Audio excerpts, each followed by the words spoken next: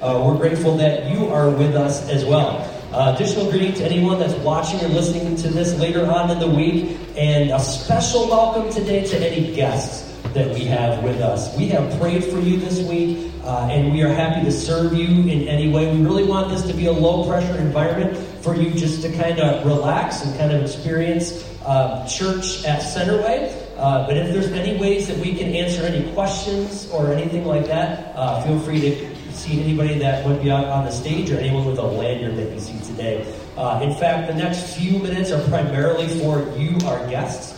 One way that we hope to serve is by connecting with you. We would love for you to share your information with us. Now, I know that kind of sounds a little bit weird, maybe sketchy, but the reason why we want that is because we want a way to connect with you so that we can serve whatever needs that you have. In the seat back in front of you, you're going to see a physical info card. If you want to fill one of those out physically and put that in the offering box in the back, you can. But there's a second way that you can do that information exchange, and that's electronically. If you'd like to complete an info card electronically, you can do so on the Next Steps page of our website, or by using the YouVersion app. And the instructions to use that YouVersion app are up on the screen right now. We love the Bible app or the YouVersion app here, and it's so useful during the gathering in so many ways. You can follow along, you can take notes, you can even give that way if you so choose. You can also make Centerway your church, and if you haven't done that yet, I really, really encourage you to do so. I love going through people that have called Centerway their church, gone through I'm so encouraged by the verses that you highlighted, the pictures, the images that you create, all the cool stuff that we can do. And so if you haven't done that yet, I would love for you to do that. Now, I did mention giving through that app, and of course, we don't expect our guests to give by any means. But if you attend regularly and you want to give, but you prefer not to give using the app, you can use an envelope in front of you and place that in the Centerway offering box, or by going to the Give tab of our website. Now, today is week 3 of our Advent series, In Light and Darkness, and we're exploring the book of Ezra. Kind of a unique way to go through Advent, but Ezra goes hand in hand with Nehemiah, which is the book in the series that we just finished, as well as what we'll return to in January. For this Advent season, Ezra is going to help us see the hope and grace of God, which is really what this season is all about, whether we find ourselves in a season of light or a season of darkness. We, of course, have resources for this series, so be sure to check those out. You can connect and engage throughout the week with them. We have beautiful wallpapers that creative team has curated. We're grateful for them. Spotify playlists, social media channels, Monday, Wednesday, Friday devotionals that you can subscribe to on the website or by using one of those info cards here that I had mentioned earlier. If you're looking to take a next step in your journey with Jesus, you can visit the Next Steps area in the back or that page of our website. There's a number of ways you continue to learn to follow Jesus, and we just want to help you in whatever step you may be in that journey. We have a ton of exciting things happening this month. In the near future, you can check out the calendar page of our website for some upcoming events and activities. And just a couple things that I'm going to point out. Today at 3 o'clock, Centerway is hosting a Christian community choir called Grace Choir. They'll be giving a concert and will feature some familiar and some not so familiar songs with special arrangements and guest musicians accompanying them. So again, that's today right here at 3 o'clock. We have a Christmas fund for kids and students during this month, so check that stuff out as well. And December 20th is our Christmas gathering, which we've been talking a lot about for a while now. It's going to be a really meaningful, relaxing, fun event together. Our kids and students will be singing. There'll be a brief message, a photo booth, cozy snacks and drinks. It's just going to be a great time, an incredible atmosphere and ambiance. We encourage you to invite friends and family. In fact, you should see one of these cards on your seat or a seat near you. If you do not see one of those, you can make sure to see one of us, and we'll get those in your hands. If so many people are searching this time of year for something true and something real, and we have that to offer, and so it's a fantastic opportunity to be on mission together and invite people into the presence of God. Again, check out the calendar page for more info on that. Finally, if you have any questions at all, if you have feedback for us, ideas, or need prayer for anything, you can email us. That's the best way to get a hold of us. You can go to connect@centerwaychurch.com, and that's the best way to get a hold of us. Now, here's what to expect for the rest of the gathering today. Claude will be communicating from the Bible. Patty will be reading scripture for us today, and then we'll respond to the word by worshiping through singing. Excited for today. Can we bow together our heads and just ask God's blessing on what happens in this place today?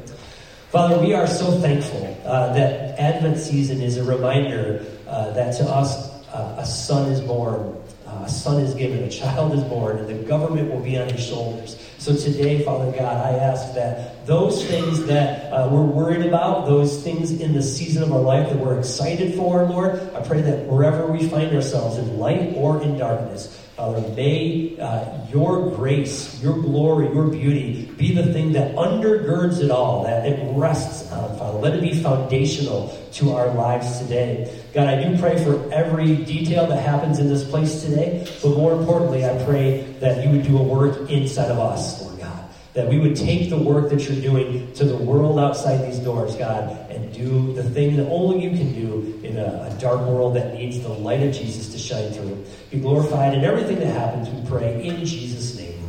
Amen. Good morning. My name is Patty, and I'll be reading from Ezra chapter 6, verse 8. Moreover, I make a decree regarding what you shall do for these elders of the Jews for the rebuilding of this house of God.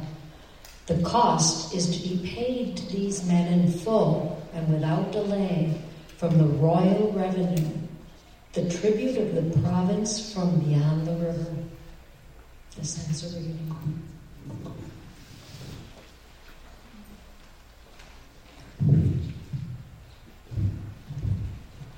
Thank you, Patty.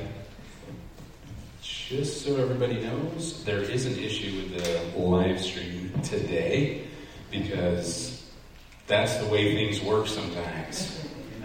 They don't work. So we always joke around about technology, right?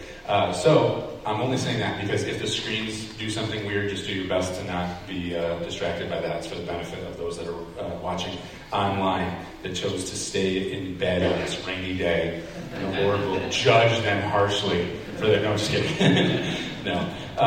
Hopefully that works out for our friends that are not able to be in this space. And so grateful for people working hard to make sure that that works out. Oh, we're good. All right. Boom. They solved it. Turns out it's not a problem at all. I don't know why you guys are even talking about it. So, welcome. For those of you who don't know, my name is Claude, and my wife Meredith and I are the lead pastors here at Centerway. And we're so excited that you're able to be with us both in person and those that are joining us online. Hopefully those online are able to hear it now. And my voice is filling the space that you're in. It's literally like the dreams of my wife fulfilled. Anyway, so we're continuing in our Advent series, which is entitled, as has already been mentioned, In Light and Darkness. In Light and Darkness. It's an overview journey through Ezra. And so we're kind of going through specific verses as we go through Ezra. And we chose Ezra because we just finished a series through the first 7 chapters of Nehemiah. And we'll conclude that book actually in the new year in 2024. We'll conclude Nehemiah. So make sure you hold on to that scripture journal if you still have it. And then it seemed kind of fitting for us to spend our Advent series in Ezra because, if you don't know, Nehemiah and Ezra are linked.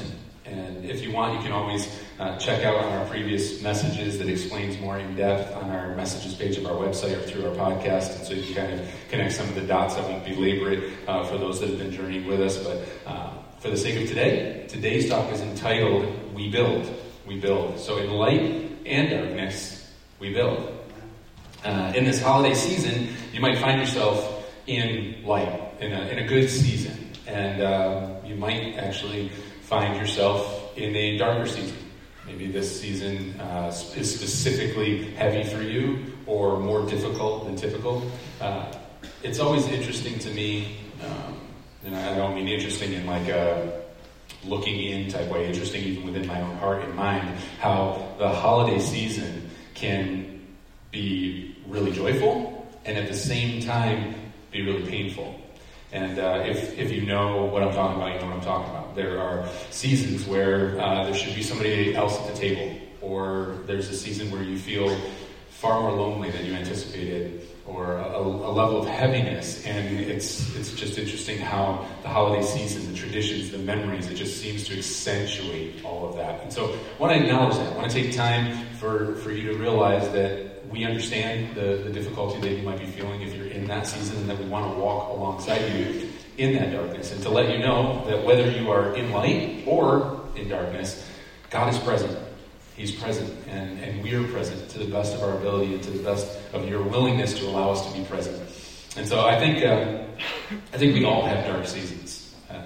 I know that we have different types of people that are in the room today and that are even joining online at different points of their spiritual journey, whether they're entirely new to their faith, maybe they're a skeptic to the existence of God, all the way up to committed followers of Jesus and everyone in between. And in the midst of that, I think sometimes there's this false sense that if you're in relationship with God, that there's no more heaviness. The difficulty just goes away, that there's no more pain or suffering. But the fact is, we live in a world with imperfect people, and difficulty is a reality. The difference is, those that are followers of Jesus have a hope. They have a peace that passes all understanding, a joy in the midst of difficulty. And so, regardless of where you find yourself, we all have dark seasons.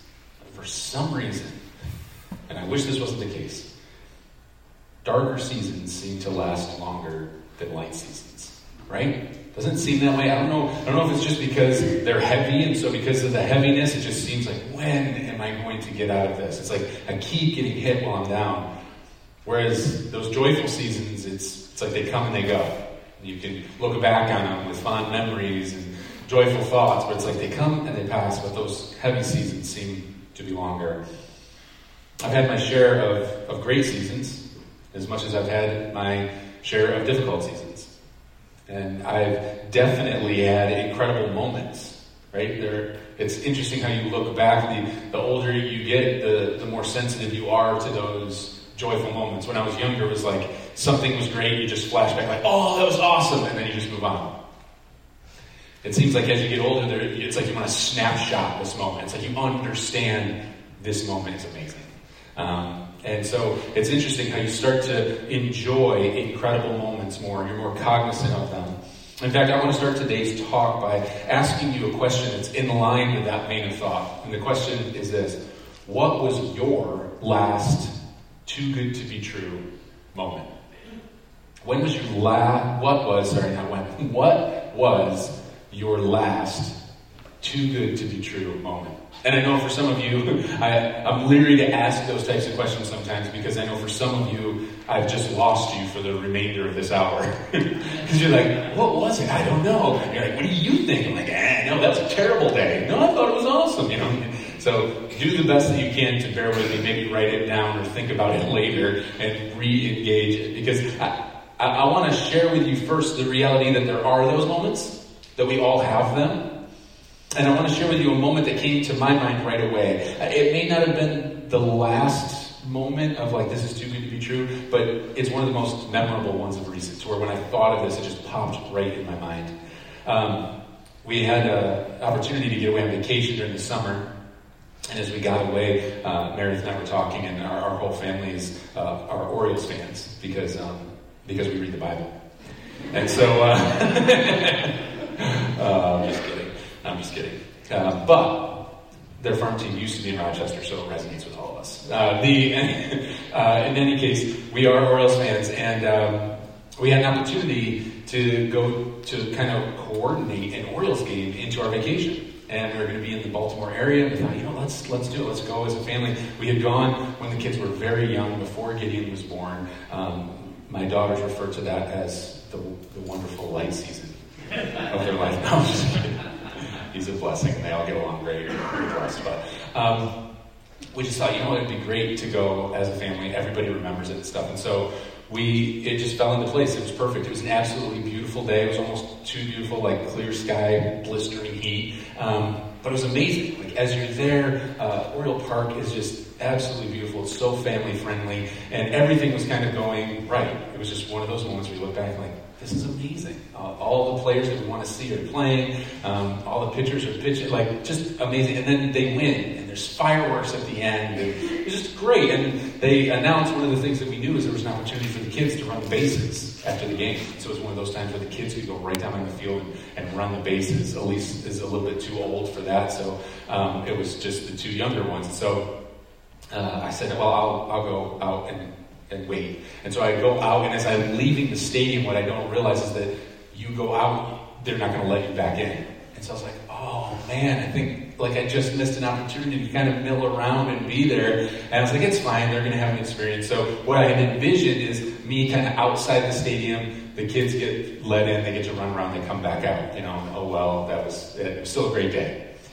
Instead, all of a sudden, I'm getting these texts from Meredith, and this guy's making an announcement. I hear people talking, and the way they do it is you actually go back into the stadium with your kids. You get filed down once the stadium's empty, and you go down on the field, and you let your kids go at first base, but then you walk around the bullpen and behind home plate, and when they get to home plate, you get your kids. So I'm going to be down on the field, which is like childhood dream. Like all of a sudden, this goes from like a great day, I'm bummed I can't get back into like, I'm going to be on the field. And it was amazing. We're just out there. We go in and thousands of kids. And we get filed in. And sure enough, we go right down. And my wife was elated for me, taking pictures and stuff. Like I got to go down on the field, walk past the bullpen, stand behind home plate, just take in the whole field. And it's uniquely remarkable. Because when I was down there, they were like, will you play for us? I was like, no. I'm doing the work of the Lord. And they're like, please, Claude. I was like, I can't. I cannot. Like, we will pay millions. I have to end the story because it's getting really stupid. But the fact is, it was one of those too good to be true moments. It was like just everything falling in place, and down there was a childhood dream moment. And so I'm sure you've had moments like that. Like, this is too good to be true. This is remarkable. Today's text is about one of those moments. One of those moments for the Jewish exiles as a nation. Collectively, they have this, it's too good to be true moment. And in fact, let's reread the verse that was just read. It's verse 8 of chapter 6 of Ezra. Verse 8 says this.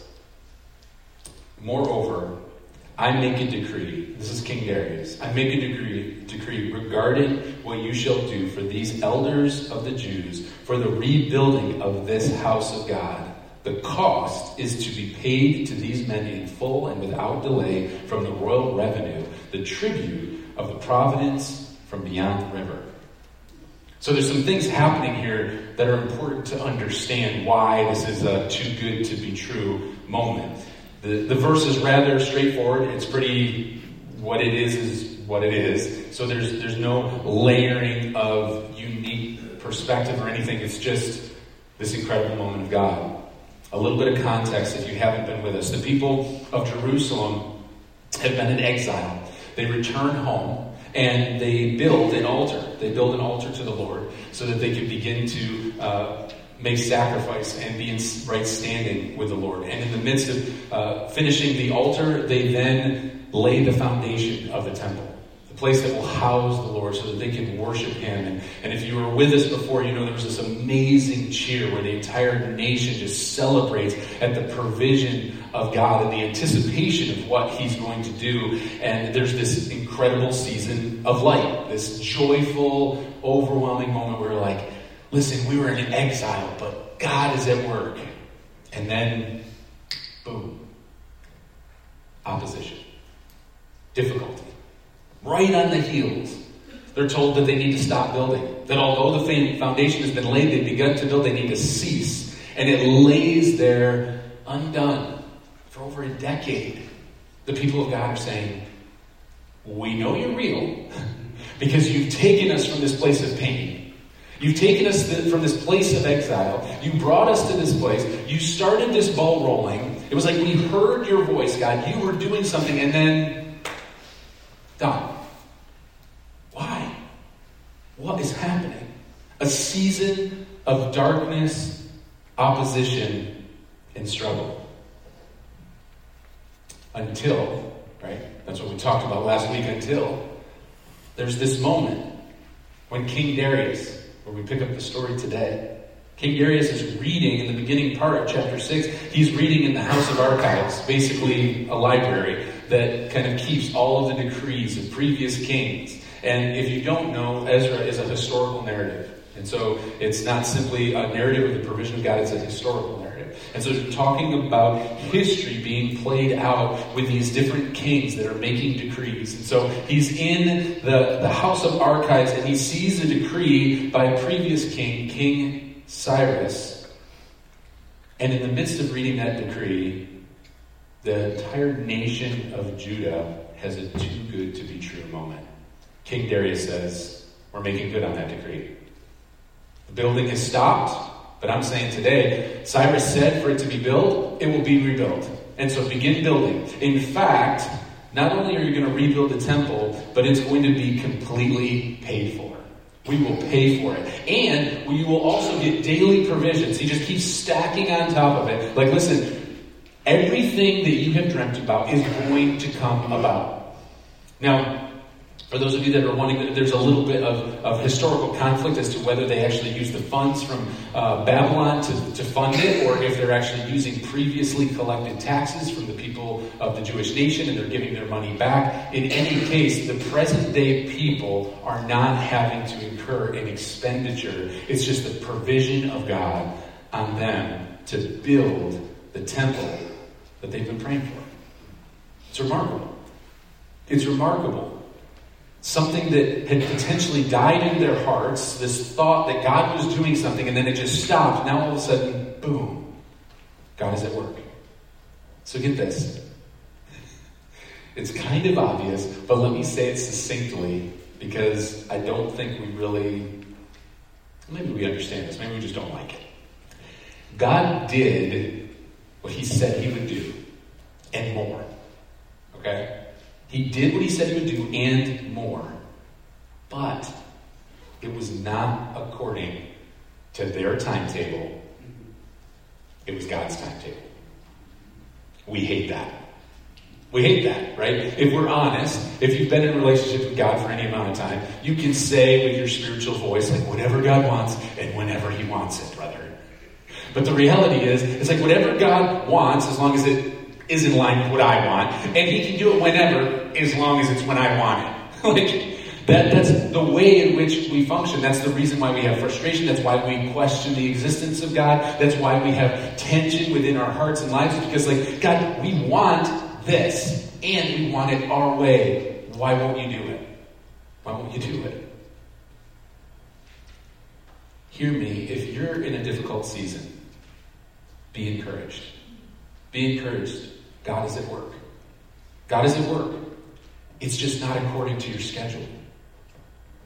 It's just not according to your schedule. But he's at work. And in some cases, he's redeeming the things that have taken place. And in other ways, he is making a promise that he has resolved the things in eternity that your heart is longing for now. Right? We were not created to experience and know death.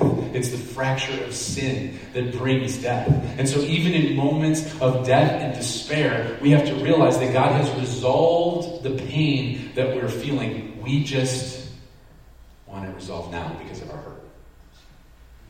So there's layers of that which God has resolved, and we're in this plane feeling the tension of the pain of functioning in a fallen world. Sometimes we believe God has placed something in our heart, a desire, a promise, something that is in line with his will.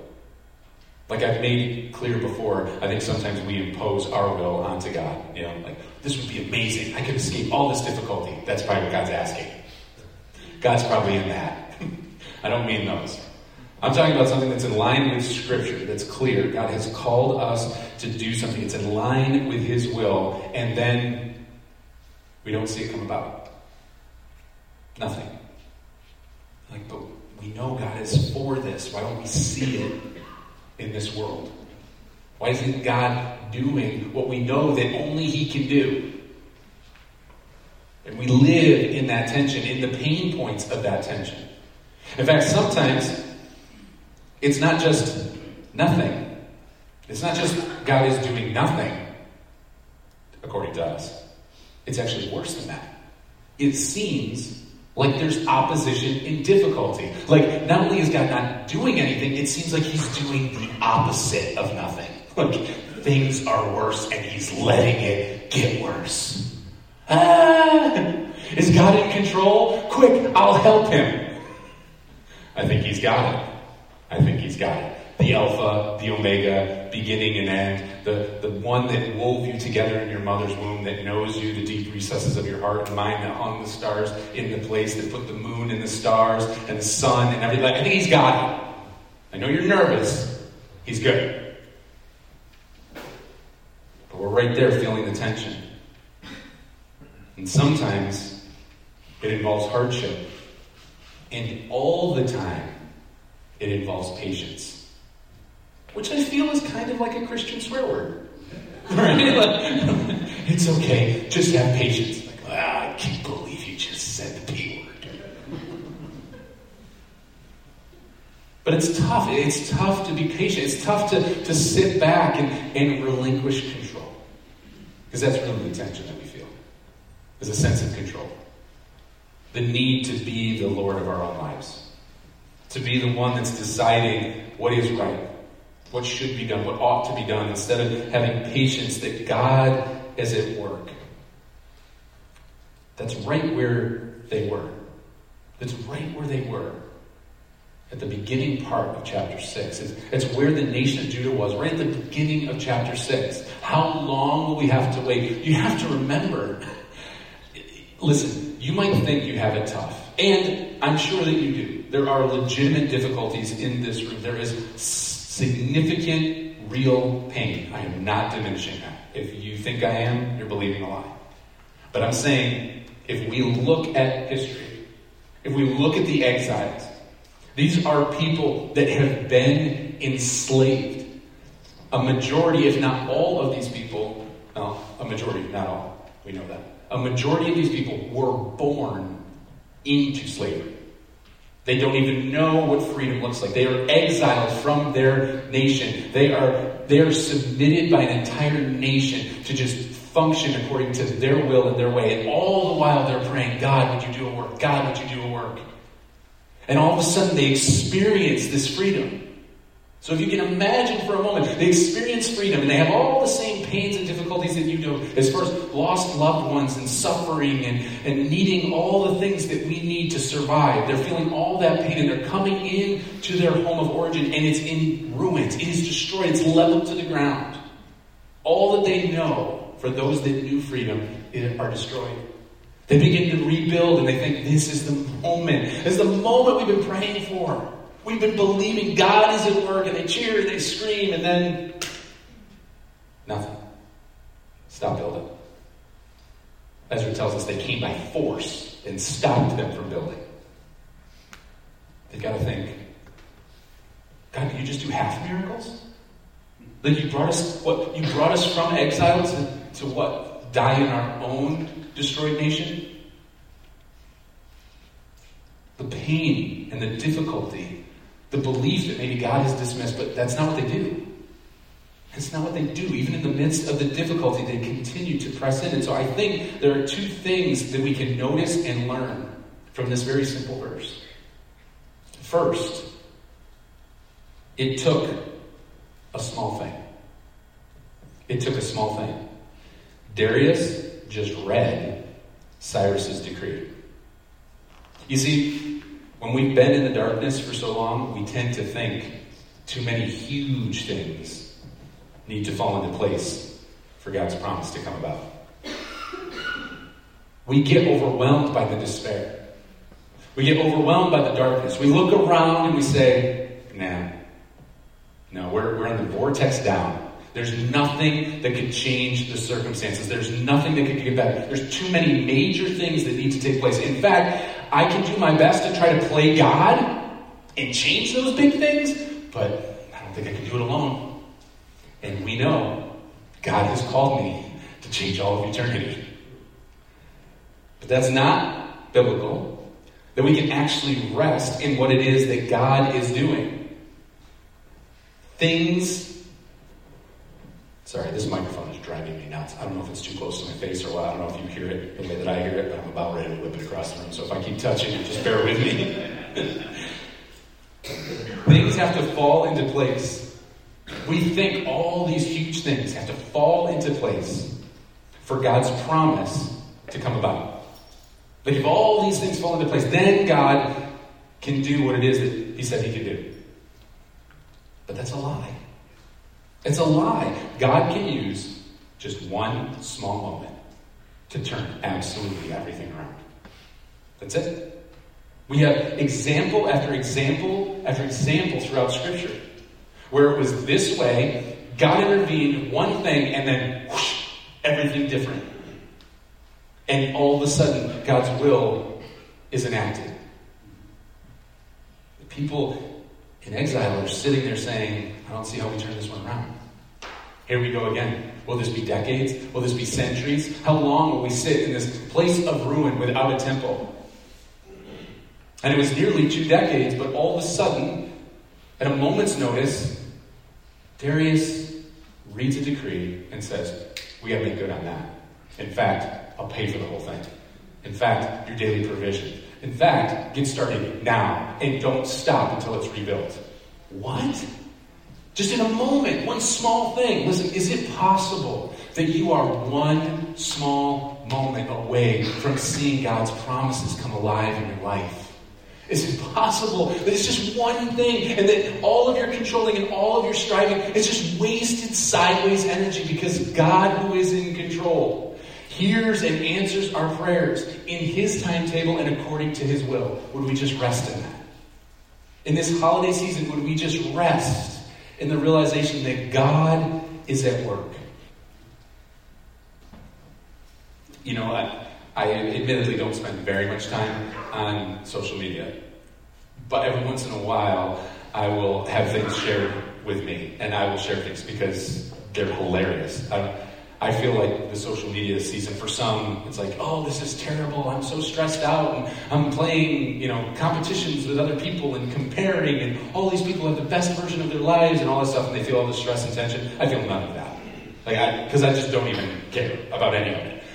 What I love is that social media has the most entertaining things I have ever seen in my life. And so I use social media simply to laugh. That's it. And I know that there's all different types of people, but I will have things shared to me, and I am immensely entertained. One of the things that I don't understand why people are doing this, and I have had different people share videos with me.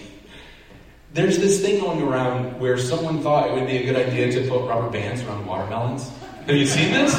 Yeah. It's remarkable. If you haven't seen it, I'm not going to tell you to Google a lot of things. Google that. Because you will laugh hysterically. And it involves people getting watermelons and putting rubber bands. And put rubber bands over these watermelons, and they're sitting there doing it, and then all of a sudden it gets to a point where there's this band of rubber bands around this watermelon, and it's almost like an 8. You know what I mean? there's this, it's shaped like this, and it's getting tighter and tighter, and I'm like, oh my goodness.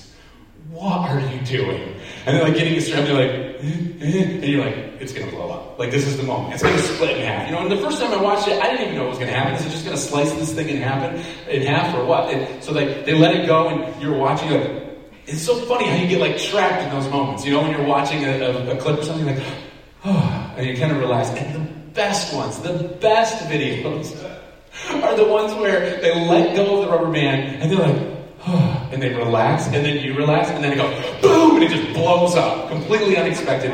These things, they blow up, and shards of watermelon slap people in the face, fly across the room. Why are people doing this?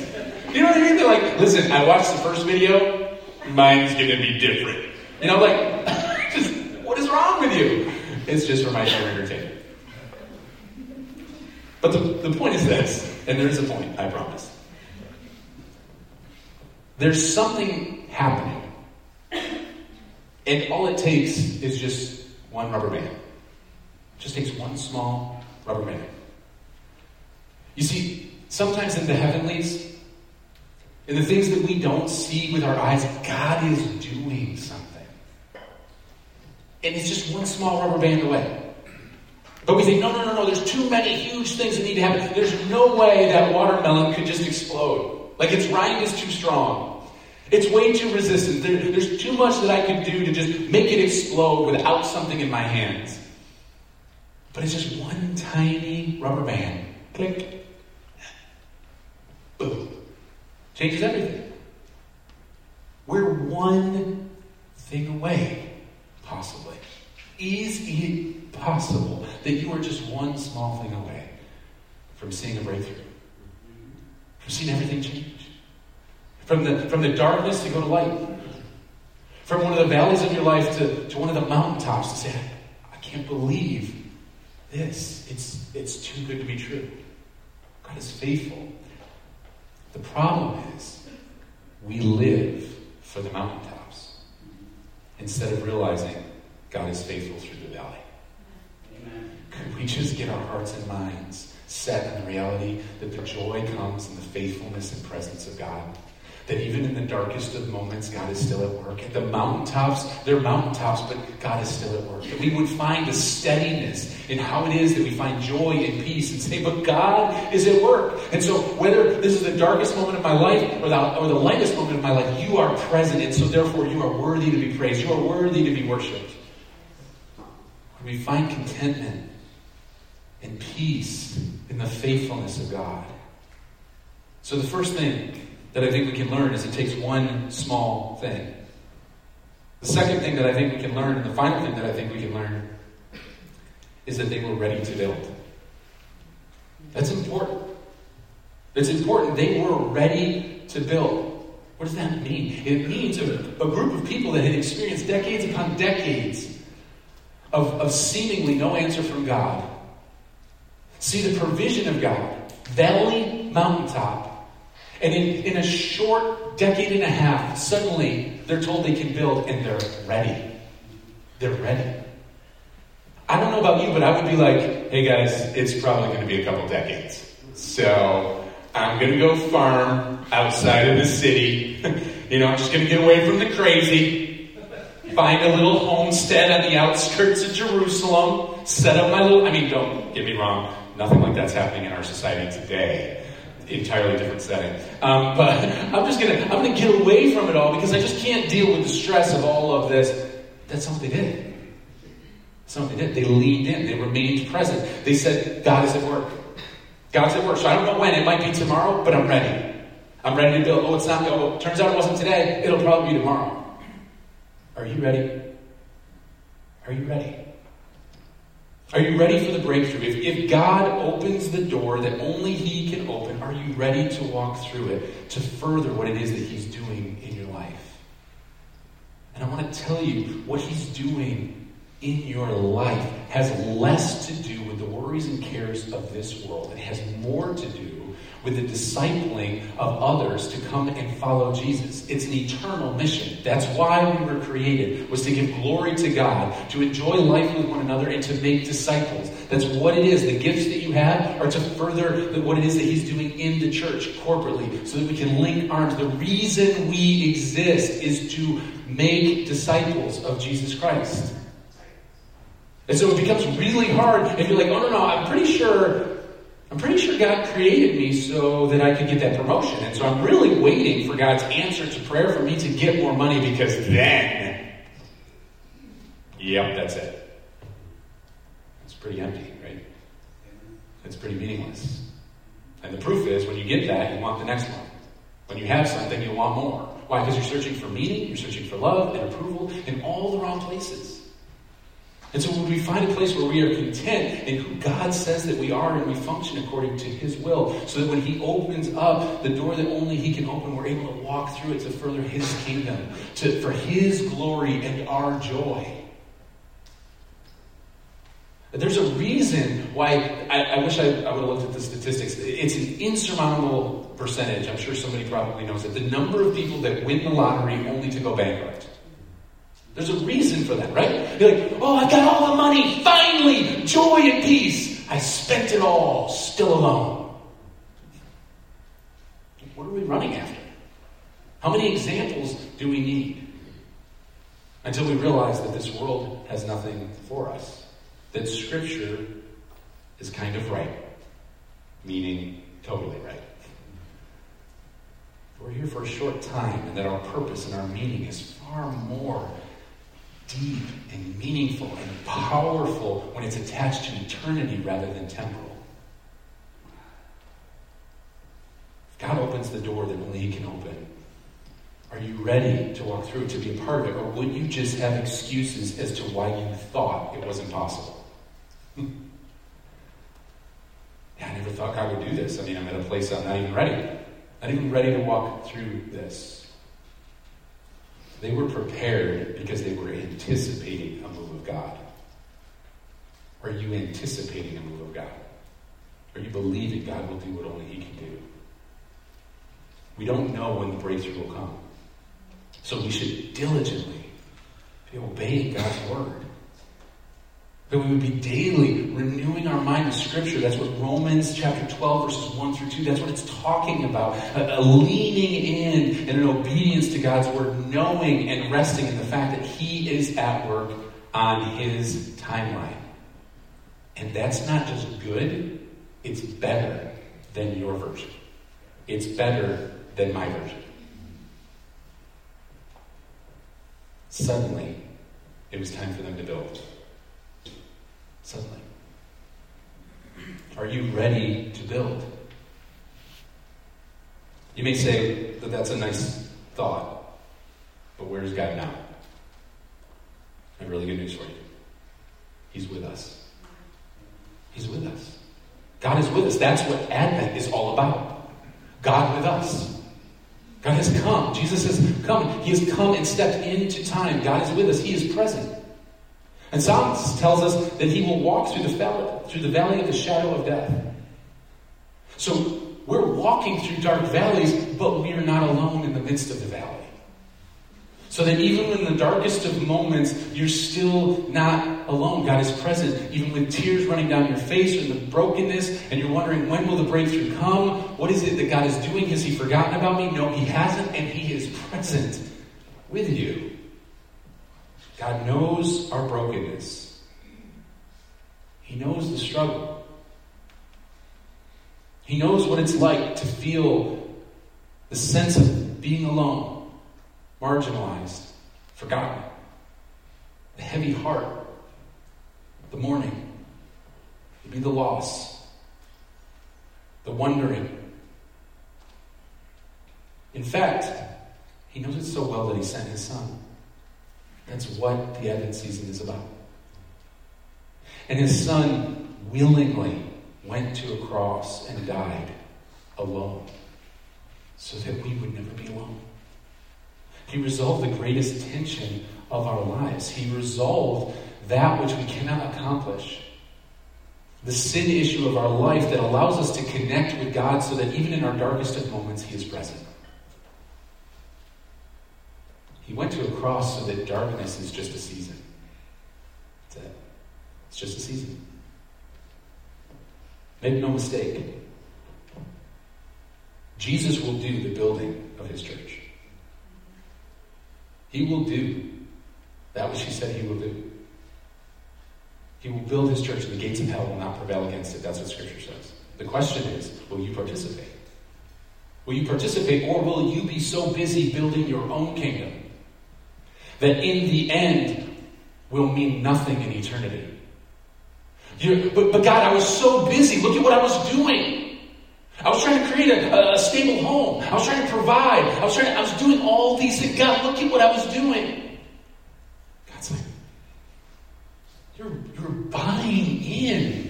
buying into the rhythms and the heartbeat and the cares of this world. But God says that we're aliens, that we don't even belong to this world, that we're here in order to make disciples, and we've bought into the lie. Instead of being extensions of peace and grace and mercy in the holiday season, we're just as stressed. We're just as broken. We're just as poor. We're just looking around. How can I spend more money to get more stuff? How can I do all the things that everybody's doing? How can I get more? Like, oh my goodness. It's bought into a lie. Bought into a lie. What are you building?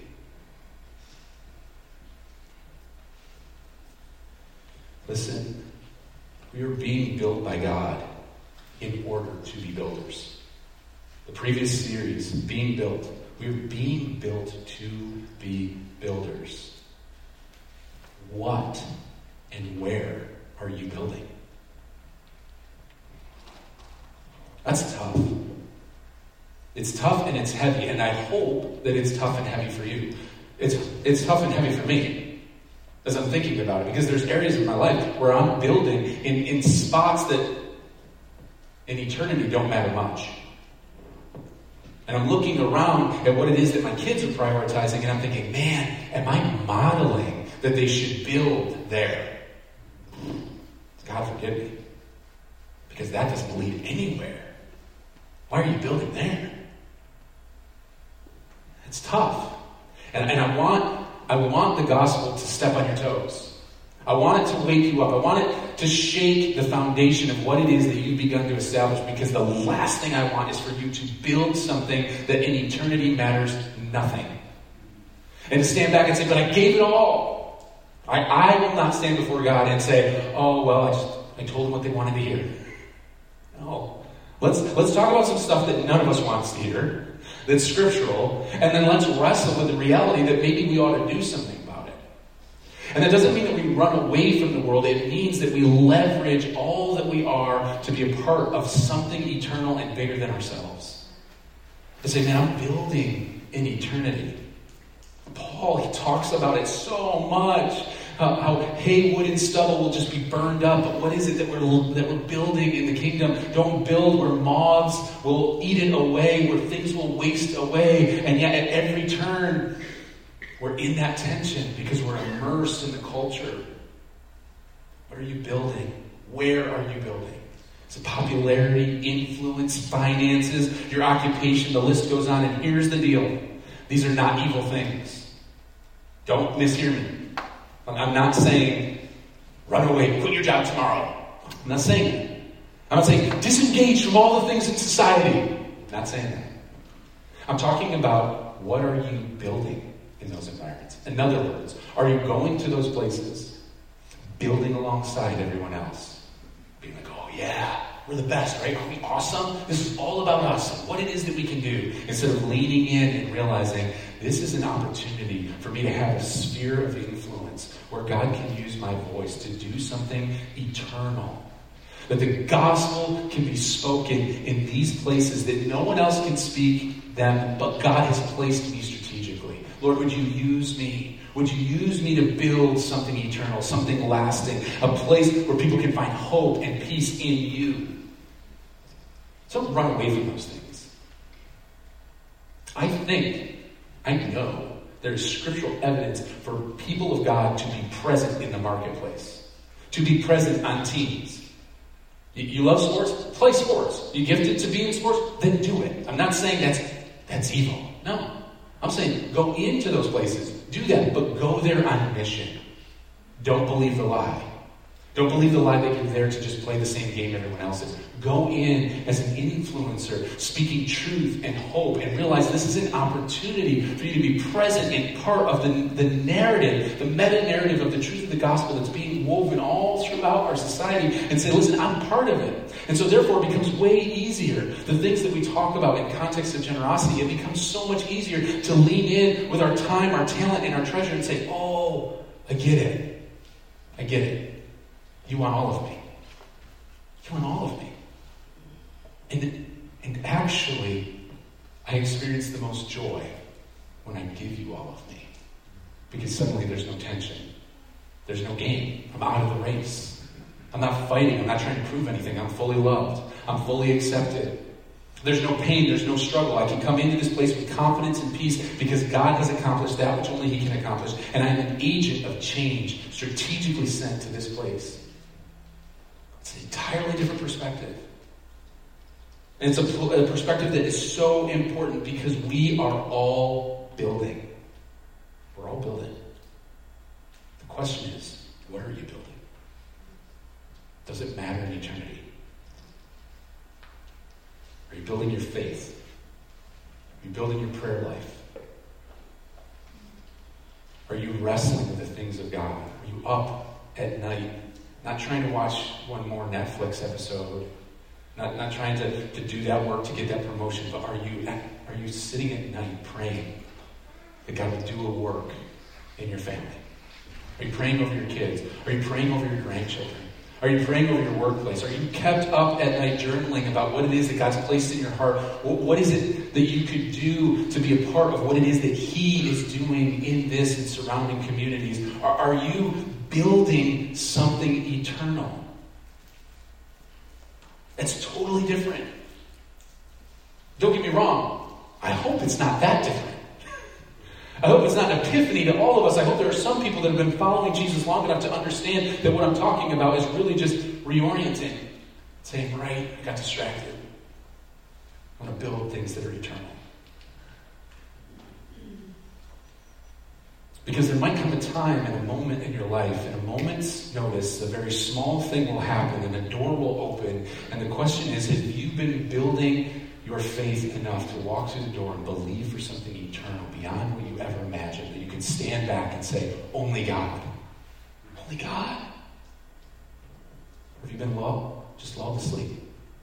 Have you been sidelined, not because of wickedness, not because of your propensity to sin or anything that depraved, but simply lulled to sleep to the point where you're just not even a factor in eternity? God opens the door, you don't even see it. Just walk right past divine appointments. But your wallet's getting thicker. The promotions you're getting. You've just been lulled to sleep. Just going through the motions. The best way to marginalize an opponent is for them to believe that they're okay. You want to make people become passive? Provide for them. Nothing to worry about. Hey, things are good. It's good. I want to challenge you that you are in the midst of a spiritual battle, and is it possible that you have fallen for comfort and lost the impact in eternity because you've become obsessed in building the things that do not matter? I don't know. I'm not pointing fingers. I'm simply sounding the alarm and saying, hey, in this holiday season, when the whole world is saying buy more, spend more, do more, it's about you, it's about what you can give, it's about just be a giver. Be a giver. Philanthropic activity, things that make us feel good but have no impact in eternity. Would you just maybe sit back and think, what am I building? Where does God want me to build? Are you anticipating a fresh wind of God in your life to do something as we approach a new year that is unlike any year previous? Where we're able to look back at the end of 2024 and go, oh my goodness, I can't believe I got to be part of what God did. We say every week that the text requires something of us, and this week is no different. The question I want you to consider is this: where is God asking me to build? Where is God asking me to build? I want to welcome you to bow your heads as you consider that question, and the worship team will make their way forward so that we can respond to this in worship in just a moment. But with every head bowed, and if you'd like, your eyes closed, just so that you're not distracted as they make their way forward. Is it possible that for you, where God is asking you to build requires you to stop building your own kingdom? And maybe surrender to the fact that Jesus paid the price for you, and it's time to ask Him to be the Lord and leader of your life. If that's you today, I want to let you know that there's nothing super spiritual. There's no specific words that need to be repeated. It's simply an acknowledgement of that which Jesus has done on the cross for you, and a willingness to pray something along these lines. Lord, I'm a sinner, but you died for my sins. Would you come and be the Lord and leader of my life? Would you forgive me? If you pray a prayer somewhere along those lines, it begins a relationship with you and Jesus, a submission of your heart to His sovereignty, and a willingness to say, okay, God, I want to be a part of what you're doing. And if you're praying that prayer and you're in this space, we'd love to talk to you about the next steps. I'll be at the next steps area in the back of the room, and we can talk about that. There'll be others that come up to me. You can feel free to come up and and talk about what God has next. We'd love for this not to be just a momentary or emotional decision. If you're watching online live right now and you've prayed that prayer, you can click request prayer and go into a private chat with one of our pastors, and they'll be able to talk to you about what your next steps could be as you learn what it looks like to follow Jesus. If you're watching or listening later on, you can always reach out to us via email or through our website. We'd love to walk alongside you. For those of you that have prayed that prayer before, you're a follower of Jesus, you would say, I'm doing all that I can to build the kingdom of God. Then to you, I want you to consider where is God asking you to build? Is it in some spiritual discipline? Have you been so lulled to sleep that you haven't leaned in to the spiritual disciplines of regularly praying, of regularly spending time in God's Word, of regularly evaluating what it is that God might even be whispering to your life? Like you're so busy, you just don't even remember the last time you were just still. You just heard the voice of God and said, man, I'm going to take a God risk. When was the last time you took a God risk? Not a comfort risk. Those are easy. We all take those. No, a God risk. Something that the world would look at and go, that makes no earthly sense. And yet the smile of heaven is all over it. And the ripple effect in eternity cannot be denied. When was the last time you weren't lulled to sleep with the cares of this world and the culture that's pressing in on us, but instead you leveraged all that you were to do something eternal? I want to challenge you. Think about where God is asking you to build. And if you're there and you're saying, listen, I'm all in, I've been doing that, I would go through that motion, my spiritual disciplines are strong, I'm leaning in, I'm trying to hear the voice of God, then to you I would say, is God asking you to build spiritual influence? Is it time to leverage the spheres of influence that you're in to have an eternal impact? Say, man, I know these people, God's placed me there. Maybe it's so I would have a voice. And I don't mean some creepy activist, like angry voice that misrepresents the heart of God. No, I'm talking about a balanced heart of influence that's like, God loves you. Let me tell you my story. You're hurting, but you know what? I know that hurt. Let me tell you about how God walked me through that. Is it okay if I share what God did in my life? Maybe it's the simplicity of an invitation to a Christmas gathering where most of humanity is comfortable at least being invited. Maybe it's just as simple as an invitation in this season. I don't know. But I want to challenge you. Don't just leave this place without wrestling with the thought of what it is that you're building. I want you to walk with joy. I want you to be filled with hope. I want you to look back and say, I can't believe I got to be a part of that. And we've had a lot of those moments in Victory Centerway. And I know that we will have more of them as the seasons go on. And I want you to be a part of it. So let's pray. Heavenly Father, we come before you and we declare ourselves available for God risks. Available and anticipating you doing what it is that only you can do.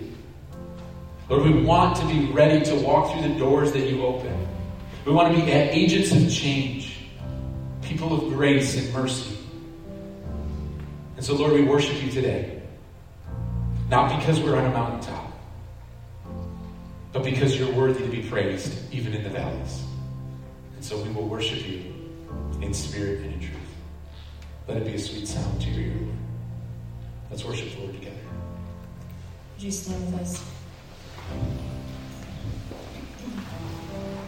Just sing 3 songs. They go right along with the message today. Submit them in prayer. Jesus.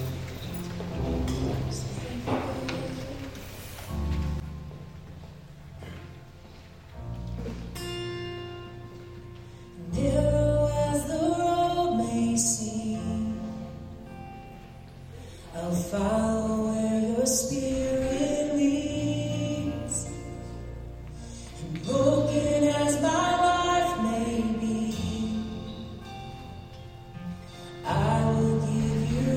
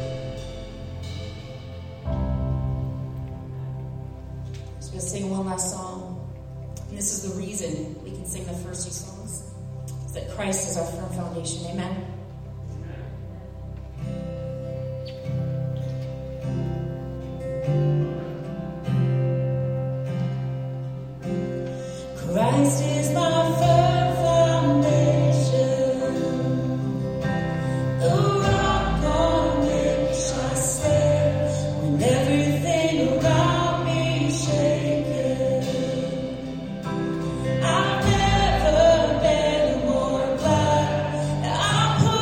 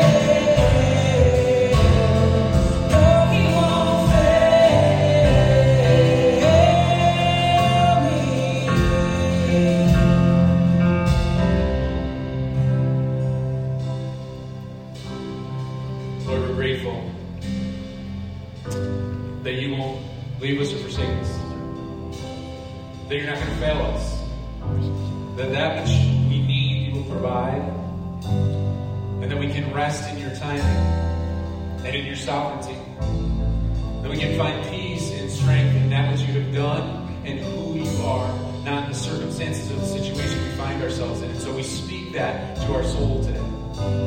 We speak that over ourselves, and we thank you, God, for who you are, for that which you've done. And we pray that as we leave this place, we would participate in that which you are building. We would do what only we can do and rest in you doing only what you can do. So I pray that you would go with us as we go our separate ways. Bring us together safely next week so that we can gather together and celebrate that which you've done. We worship you, Lord. We worship you for who you are. In your name we pray. Amen. Amen. You are more than welcome to come back to the Grace Choir concert that will be this afternoon at 3 o'clock. And otherwise, if you choose not to, we will see you next Sunday at our regular time. I'm looking forward to it. You're not going to want to miss it. It's going to be a great service. And don't worry, I fixed my microphone after I was done preaching. God bless you as you go.